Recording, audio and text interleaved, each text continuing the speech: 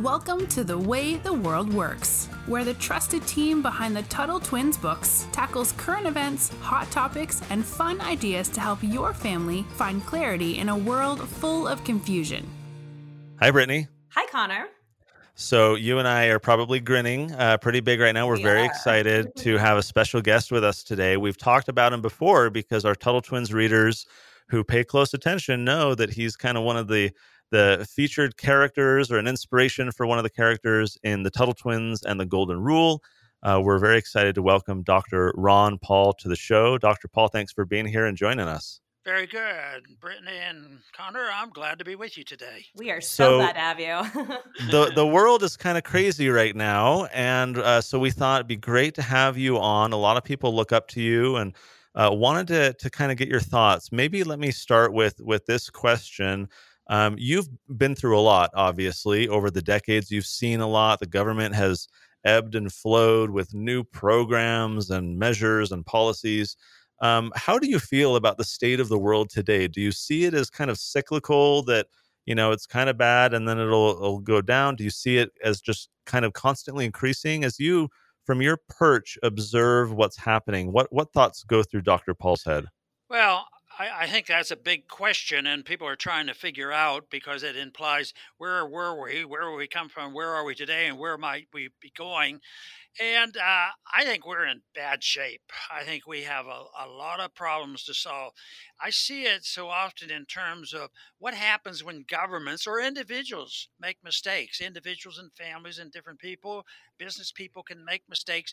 They might borrow too much money and spend too much money. And if they borrow too much money and if somebody gives it to them for low interest rates, they might do dumb things. Well, we as a country have been living that way. We've been living beyond our means. We live on borrowed money. Most people understand what it means that if you're living on borrowed money, it's not really earned money, but you can feel rich or look rich, and it looks like a fake. And I think that's what we're facing. I think that's not brand new. That's been around for centuries. But I think the bubble, the number of people who have done this, and the size of the not only our country but the world, the so-called bubble is probably bigger than ever. So the problem is very, very serious. But the ideas that caused it and what we have to do, it's well known. And I think there's reason to believe that we can solve these problems if we get more people to understand what the problems are. So that's a great point. And I wanted to ask, so for our listeners who are a little bit younger, maybe 8 to 12 years old, how do we get them excited? How do we get younger kids interested? Because they're the ones that are going to have to take over for us, and make sure that liberty stays on. So how can we get them excited? Well, if they've been exposed to some of the mistakes being made here in the last 6 months, it might get their attention, because they certainly got the attention of some of my grandkids, because they had to leave school and they got involved. They didn't get to do their sports, and there were a lot of restrictions. We're a church-going family. They haven't really been able to go to church, and why? And that's an opening to what the problems are. And of course, if they just watch the television, they think, oh, they're telling us this is the reason that this is happening, but they need to hear the truth. So I think this is an opening for us to talk to young people, because right now it's especially important for them to understand, because if you think about the records that are coming out now, and the assessments of people who have been under the gun of a lockdown, and they can't do things and stay at home and hear things where, oh, if you do this, you're going to die from an infection. And so it's a big job for parents right now to try to explain to them, to reassure them, and not try to get the fear out of them, because there's reason. And there's been kids that get upset about this because they don't understand it. That's why I think the work that Connor, that you're doing is very helpful, because those young kids can read this and sort of explain these issues. So it's understanding of the issues. If you don't understand it and just think that this is just falling from the sky and the devil's going to get us and the world's going to get an end, that's pretty bad. And right now there are predictions that young people are susceptible to this. So we do have a job on our hands, and all parents and all people who care about the younger generation has to do whatever they can to explain what is happening. I think that's very spot on with our efforts with this podcast in particular. Also, the Tuttle Twins more broadly. We named this podcast "The Way the World Works," right? Because learning about economics, learning about politics, we're trying to understand human behavior, human action, as Ludwig von Mises called it. Our listeners will probably know that that was the book that we based our most recent Tuttle Twins book off of, The Tuttle Twins and the Messed Up Market. And it's funny, Dr. Paul, over the years, probably one of the more common questions that we get about the Tuttle Twins books is, what age range are they for? And my running joke has always been, oh, they're for kids aged like 5 to 11 and then congressmen, because they need to learn this information as well. You look at some of the people in Congress right now, I'm sure you saw it with your colleagues as well.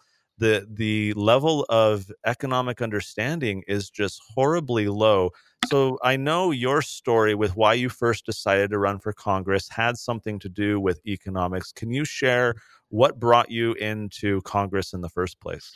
Yeah, it was a very practical matter because I had been introduced to free enterprise and free markets, and that was in the 1960s as I was going through college and medical school. It was sort of a hobby on my part to read about a different explanation because I had been taught some things that just didn't make sense. And then they made some predictions in the 1960s that what they're doing is they got rid of the gold standard, and the gold standard is a moral issue. And I think young kids can understand this. I've always claimed that I can take any 12-year-old kid or younger and explain to them why monopoly money is different than a gold coin and why it's a moral issue. So this is something that came about in 1971 because the predictions made by the people I respected to explain the economy as I see it, it finally came down. We went bankrupt. We had promised the world that our dollar would be as good as gold. So it was a contract, and they trusted us.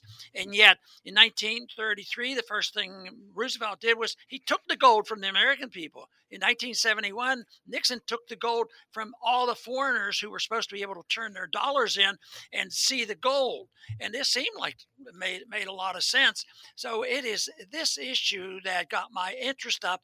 But now, and we've been drifting along with this bankruptcy, and why it's so important for young people to realize this is debt always is paid for one way or the other. If a family or a company just borrows money and spends too much, eventually the banker comes and say, hey, I'm not going to loan you any more money. Right. You have to go through bankruptcy. Countries have to do that now also, but right now, of course, we and everybody else in the world, when they are going bankrupt, they just print more money, and that is the source of so many problems that we have today. You can't get out of this problem by just printing more money and running up debt, because eventually the rules are, the economic laws of nature say that you will have a bankruptcy, and that's what we're witnessing now. Is our country is bankrupt morally and financially, and we should understand that, or we can't solve our problems. I think one thing our listeners know a lot about is the Federal Reserve. In fact, Tuttle Twins and The Creature from Jekyll Island is, one of the most popular books, and that I think they're all pretty aware of how dangerous that can be. But we also wanted to ask, so you were in Congress for a very long time. A lot of people are told that one person cannot make a difference. Now, Connor and I know that's not true because we're both sitting here right here today because of you. So I'd like to know, what do you think about that? Do you think one person can make a difference with as crazy as the world is today? It depends on what the goals are. I was one person. I think I went into Congress with different attitudes. And if you measure me, and my opponents measure it by, well, how many bills did you get passed? And what did you do this? You never had one single bill passed. Of course, we had a lot of attention given about the Federal Reserve. So if you measure it in the conventional way, if one person is off by himself, he's a total failure. But if the goal is not so much political power, but the goal is to change people's minds and to change people's attitudes, that's a different story. I always had a personal desire, and I always wanted it to be a quiet, determined effort to change people's minds. And that to me was different. And I figured I'll do it for my self-esteem, my feeling about myself, that I wouldn't do it because I really didn't expect to win to go to Congress. I didn't expect to really accomplish very much, and I didn't accomplish very much in the conventional way. But I wanted to have influence where people would say, "Look, he talked about why we don't need these wars." He talked about why we should have honest money, why we should balance our budget, and why we should have a moral government. And I never figured, I don't know if anybody's listening or not. I didn't see any changes. But then later on, when I ran for president, the question would be asked, and they say, "Yeah, I understand what you're talking about, Ron, but what do you do? What should I do?" They'd ask me, and I'd be sort of facetious. I say, "Well, do whatever you want to do." And Connor must have been listening because he went and did something, and I wouldn't have had the ability to tell him to do or how to do what he's done. That's what I think is fantastic. Everybody has a role. I felt my responsibility was to expose the problems and deliver it to a point where young people, elderly people, people who have been brainwashed and everything else understand it and then want to do something about it, because then you have a moral responsibility. I always made the argument that if you come to the conclusion and you're on the side of liberty and moral justification for government, then you have a moral obligation to do your share. So that means that, yes, you should participate, and everybody should do it, because you will be in a minority. It sounds great, Connor. You're being very successful, but we have millions and millions of people out there, and the crowds and the mainstream people, they always follow leaders, and that's what is necessary, and leaders who will lead to with correct ideas. And that is why I've been such a supporter, Connor, of your operation, because you're talking about ideas and morality, and that is what we need. So, but in Congress, you don't run into many people. One thing that an idea that I endorsed early on was you can't badger people. You can't grab another congressman and say, "Why are you doing that?" and then yell and scream and lecture them. I just sort of avoided that totally and completely. And I was always taught that if your ideas are worth anything, people will come. They'll come and seek you out. And I said, well, I can't expect much of that to happen. But lo and behold, it did happen more than I ever expected.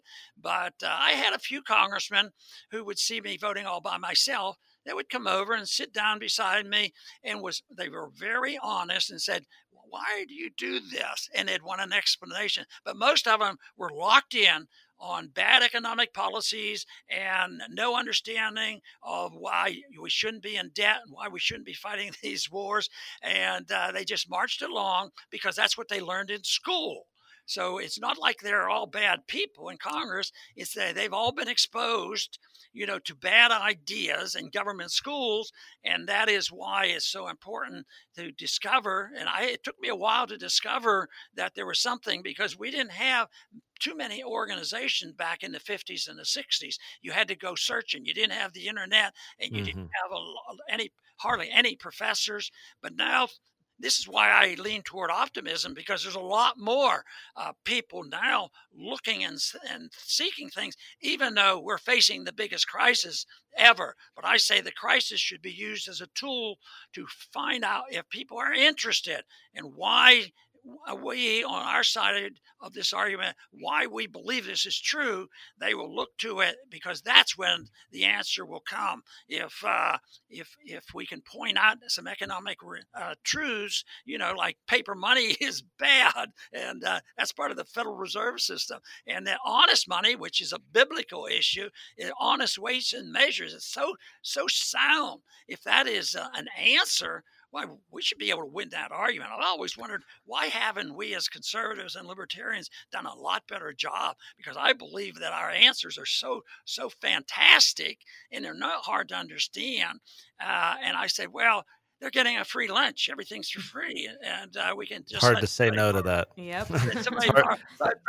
Right now, we're not rich enough anymore, so that's why they have to look to us for some answers. Dr. Paul, I want to ask you. You brought up kind of being anti-war. A lot of your messages in Congress, especially after 9/11, But even before, were about non-intervention, not getting involved in other people's business. Of course, you were kind of the featured character in the Tuttle Twins and the Golden Rule, talking about the non-aggression principle, the Golden Rule. Mhm. I want to ask you, I don't think I've ever had occasion to ask you this, but one of the most depressing things of your presidential campaigns that I experienced was watching the debate in South Carolina when you're on stage and you made the argument about the Golden Rule applying not just to individuals and how we treat our literal neighbor, but also to nations, countries, governments, and how we treat other people. We will link on the show notes page for today. So head to TuttleTwins.com/podcast. We will link to that debate for those who haven't seen it. Just by way of summary, and then Dr. Paul, I'd love to get kind of your reminiscing and your thoughts about that experience. Here you are in South Carolina, very, I would say, evangelical, heavy or dominant audience, Republican audience. It's the Republican debate.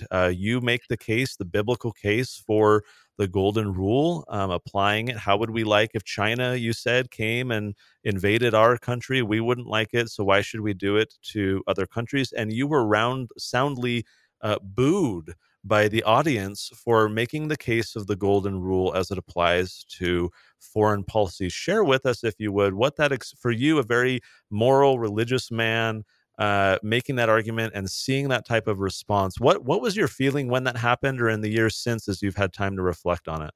Well, it was disappointing, but not totally surprising because I thought that was one of the shortcomings of some people who believe that they have a sound Christian principles that they follow, and I think they come up short because they will fall into the trap of saying that if I don't support my government, then I'm unpatriotic, and I have to be patriotic, and I have to support these principles.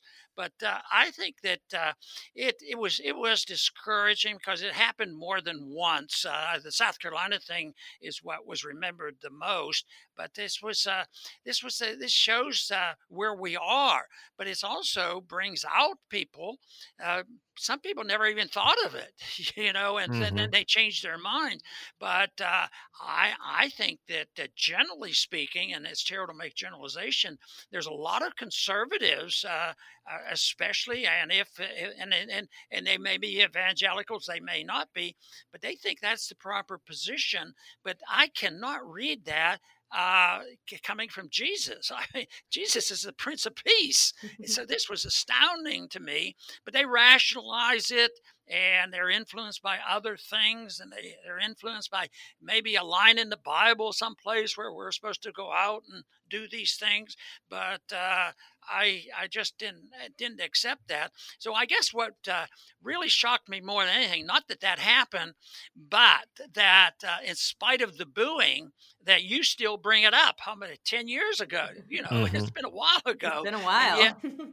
so somebody paid a little bit of attention, and that's the neat thing about talking the same way to everybody and telling the same story, because in time people will want to hear the truth. But it's sort of appealing to the remnant. I think there's always a remnant out there. You don't ever expect everything spiritually or politically speaking about liberty will be killed. It won't be. Sometimes, trials and tribulations like we're facing today may elicit more enthusiasm, for the people, the remnant, and the remnant will grow and become a dominant theme. And that's what I think our job is try to influence people in the direction that we think is right. I know what Albert J. Nock, I think, wrote about the remnant. That's always been one of my favorite pieces of work from him. It's beautiful. But I also wanted to ask you about, you've been a big champion of homeschool or even just school freedom, education freedom in general. I wanted to ask you how you see that going, especially now with COVID, as everyone's kind of been forced to homeschool. If maybe this has been kind of a positive aspect in that realm, but what are your thoughts on homeschooling? Where is it going? Is it growing? Well, since I'm not an endorser of government schools, I like private schools, I like church schools, I like homeschooling. I think, we know about separation of church and state. I think we should have a separation of the church or of education and the state. Matter of fact, lately I want to separate medicine from the state when I look at some of the things going on with the virus and all the dumb things about lockdown. So no, the government should have a lot less power, and I think that's how they spread this message. And I think that's why we're in this position, and that's why I have my own little homeschooling program, the Ron Paul curriculum, and it's devised not to be a narrow. I don't promote any narrow religious viewpoint. I present the case for liberty, looking at history and looking at sound economics, and then trying to preserve an economy or a society where homeschooling is perfectly legal. And if somebody wants to have a homeschooling program that may be very biased in a direction of a religious belief, I mean, you could have like Catholic homeschooling and Protestant homeschoolings or Hmm. whatever you wanted. But what I want to do is keep it free, keep it so you can get there, because homeschooling has been under the attack. And right now, if it's growing like leaps and bounds to fill the vacuum out there.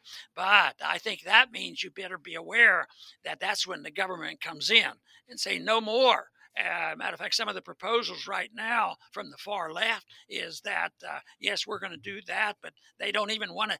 They want to abolish charter schools. We don't even want any competition, and that's still, just an improvement on the average government school. So Hmm. I think we have to be pleased with the way it's going, and I think people should work for private schooling of some sort, but also be on the alert for the government coming in and cracking down, because psychologically and also philosophically, we are a challenge. We are the real threat to the authoritarians, and that is something that they can't stand. I saw something on the internet today that there was a proposal, I think it was in Illinois, that he was a state rep. He says we should close down all history courses. We should burn all the history books, and we'll replace it with something else. And we'll work on that and decide what you're going to get. But right now, no history that you can learn in the schools.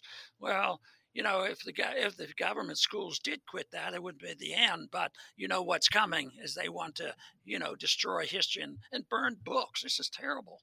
As you already know, I'm sure, Dr. Paul, it's the government schools are unlikely to teach things contrary to the government's point of view, and so even when they have taught history, for example, the Federalist Papers are widely read in high school, but what about the Anti-Federalist Papers and the counter narrative? Just as one example, it's super interesting to see how narrow it becomes. You mentioned the Ron Paul curriculum. We will also link to that in the show notes page. It's just ronpaulcurriculum.com, but that's a big word. And so if you want to just click through, head to the show notes page. I want to ask a related question. You brought up your presidential campaigns, plural, and what was very interesting to me, and you commented on it many times, was the fact that so many young people, here you are, you were kind of, older in years than a lot of your supporters, and yet you had a lot of these young people following. So our audience here obviously is on the younger side.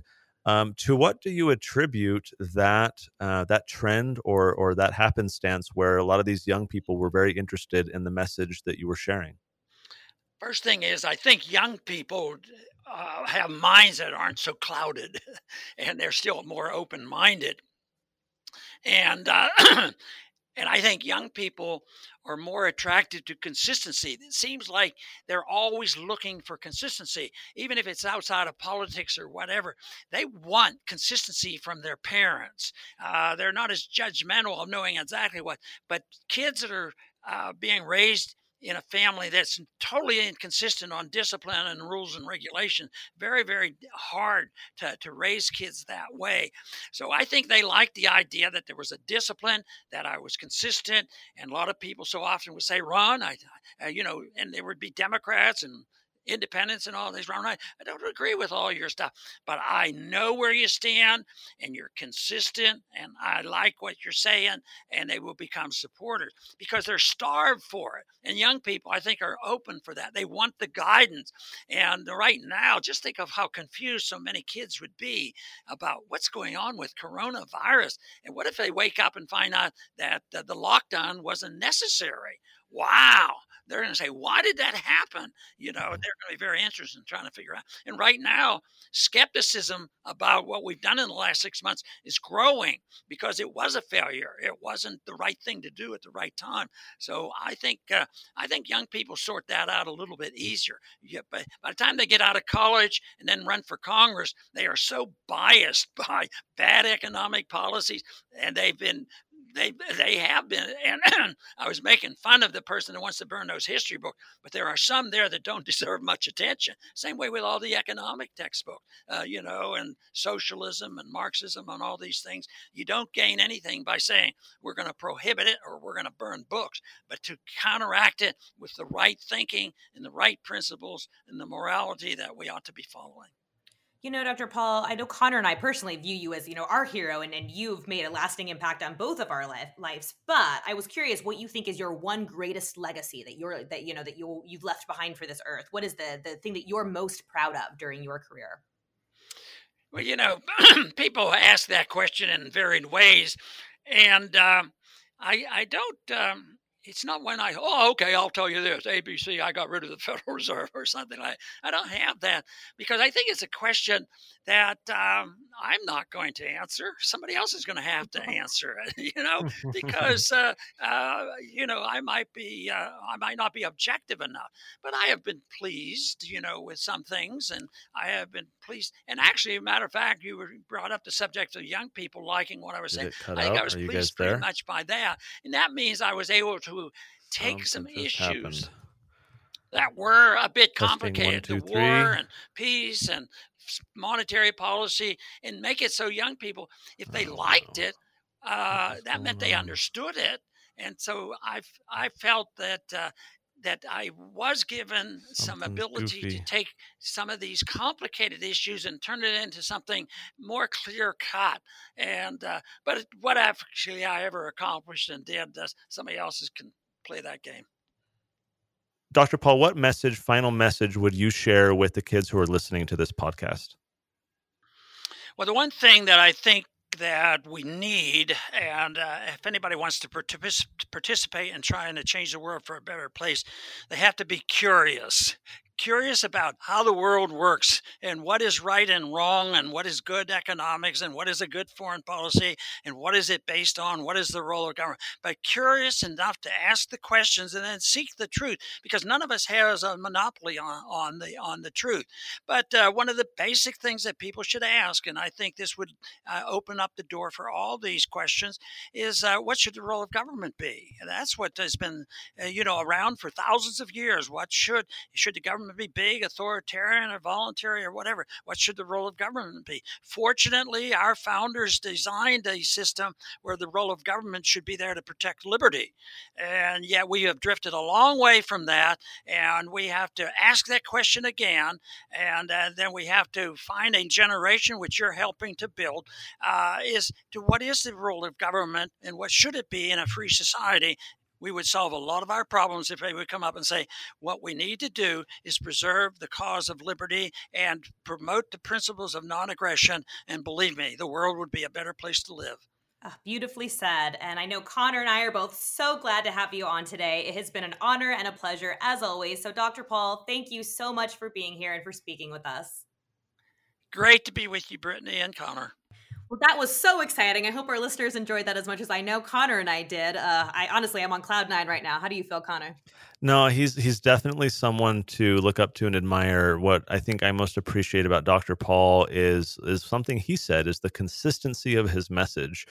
He's someone that didn't change when different political parties were in power or over time or whatever. He quickly learned the truth at a younger age and stuck to it, even when it was unpopular, even when he was booed on a big stage on television. So check out that show notes page. You can see some of the material. We'll link to the Ron Paul curriculum as well. maybe even some of his books on Amazon that would be worth checking out with your family if you want to learn more from Dr. Paul's words and some of those truths that he has learned and shared along the way. So head to TuttleTwins.com/podcast. Make sure you subscribe, share with your friends. And Brittany, until next time, we'll talk to you later. Talk to you later. You've been listening to The Way the World Works. Make sure your family is subscribed and check out TuttleTwins.com for more awesome content.